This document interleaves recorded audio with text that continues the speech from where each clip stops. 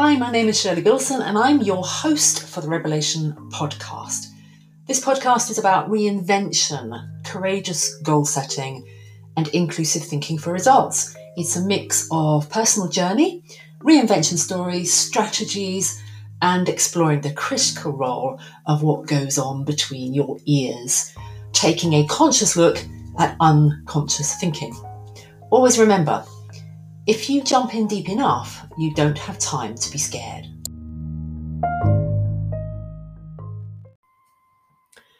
Good morning, podcast listeners. So I had a specific plan of what I was going to do today, and then I thought, oh no, as I always do, I'll shelve that and I'll do that another day. And so what I wanted to share today, and purely for totally selfish reasons, is the eulogy that I wrote for my mum for her funeral. And this is clearly really of no interest to anyone but me, and maybe my family. But you know, I just want to record it kind of in perpetuity, I suppose, through the podcast. Although I wrote it, I wasn't able to deliver it at the funeral. That's beyond me. And I also feel that the funeral is one place where, for me personally, you know, where I've been holding it all together, getting things done, making things happen. It was an opportunity to just be a grieving member of the family. And so the guy that took the funeral and read all the poems and the eulogy was absolutely marvellous. But here's my reading of it. And let's hope I can get through it, eh? Okay, so my mum was my mum, but I'm just going to read the eulogy as it was written. Pat wasn't actually Pat at all. She was Florence, or Florrie to her close family and friends. She acquired the name Pat because a one-time boyfriend decided he didn't like the name Florence and rechristened her Pat. It stuck. Pat, Florrie, was born in Dublin, Ireland, Dún Laoghaire, to be precise, and she was always precise about that kind of thing. Despite spending almost her entire life in England and being married to an Englishman, she always regarded Ireland as home and often longed to be in Dublin, where her extended family remain. She had a special trip there for her 80th birthday and again with her grandson Robert not long after. Pat was loved by so many because of her smile, her enduring good humour, and dogged persistence no matter what hardships she endured, and above all, for her laughter. She never could tell a funny story without breaking into fits of hysterical laughter, as did everybody else. Her family and friends never knew what the punchline was, but everyone laughed until their sides hurt just the same. Though only 5'1" 3/4 inches, again very precise, if Pat wanted something done, it would happen come hell or high water. Many was the time her family would return home from work or school to find the entire living room rearranged, heavy furniture and all. She was extremely determined. That determination was a hallmark of her personality and meant, despite being cruelly struck down by stroke in her 70s, just 4 years after the death of her husband George, she doggedly worked to maintain her independence.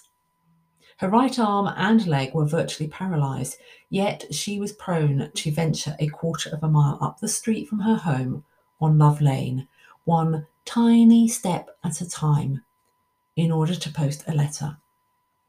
Strangers, concerned for this frail lady, would try to help her home, but she would firmly explain that she didn't need any help. It was her way of building strength in her muscles, because she always believed she would regain her mobility if she just worked hard enough at it. Sadly, that wasn't to be the case. However, it sometimes seemed as if maybe leprechauns were acting as secret helpers, because she could still make a perfect bed. No one ever worked out how. She worked as a bookkeeper for most of her working life, but was also dedicated to caring for her family. Yet her fierce streak of independence meant that in 1975, when she was 49 years old, she ventured on a solo trip to the USA, touring from city to city, by Greyhound bus. Her teenage years were spent during the war, and her memories of the time were fond ones. She often talked of how much she loved to dance, and her family remember how her singing filled the family home, even though it wasn't always appreciated at the time. She acquired a love for country music and would sometimes go to concerts on her own, returning home filled with joy from the experience. She had a soft spot for all animals, and especially dogs. In retirement, she had a huge number of interests, including a passion for machine knitting.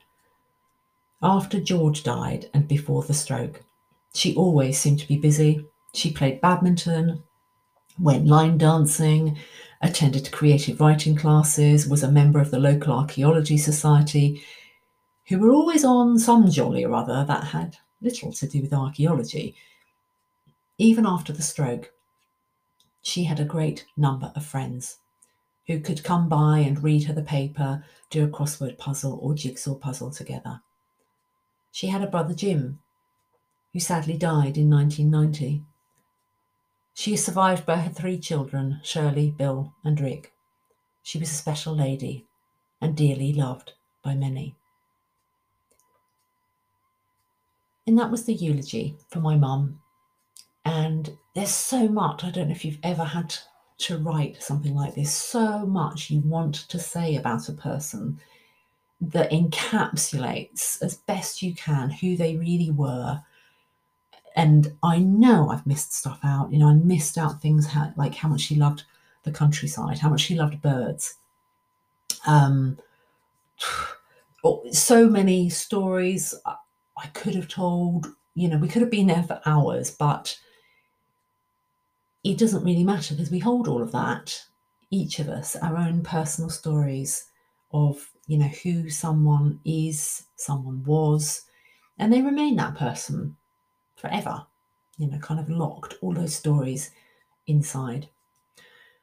So I'm going to close there before I start making myself feel emotional again. I think we've had enough of that. But that's for my mum. That's the eulogy for my mum, who was called Pat.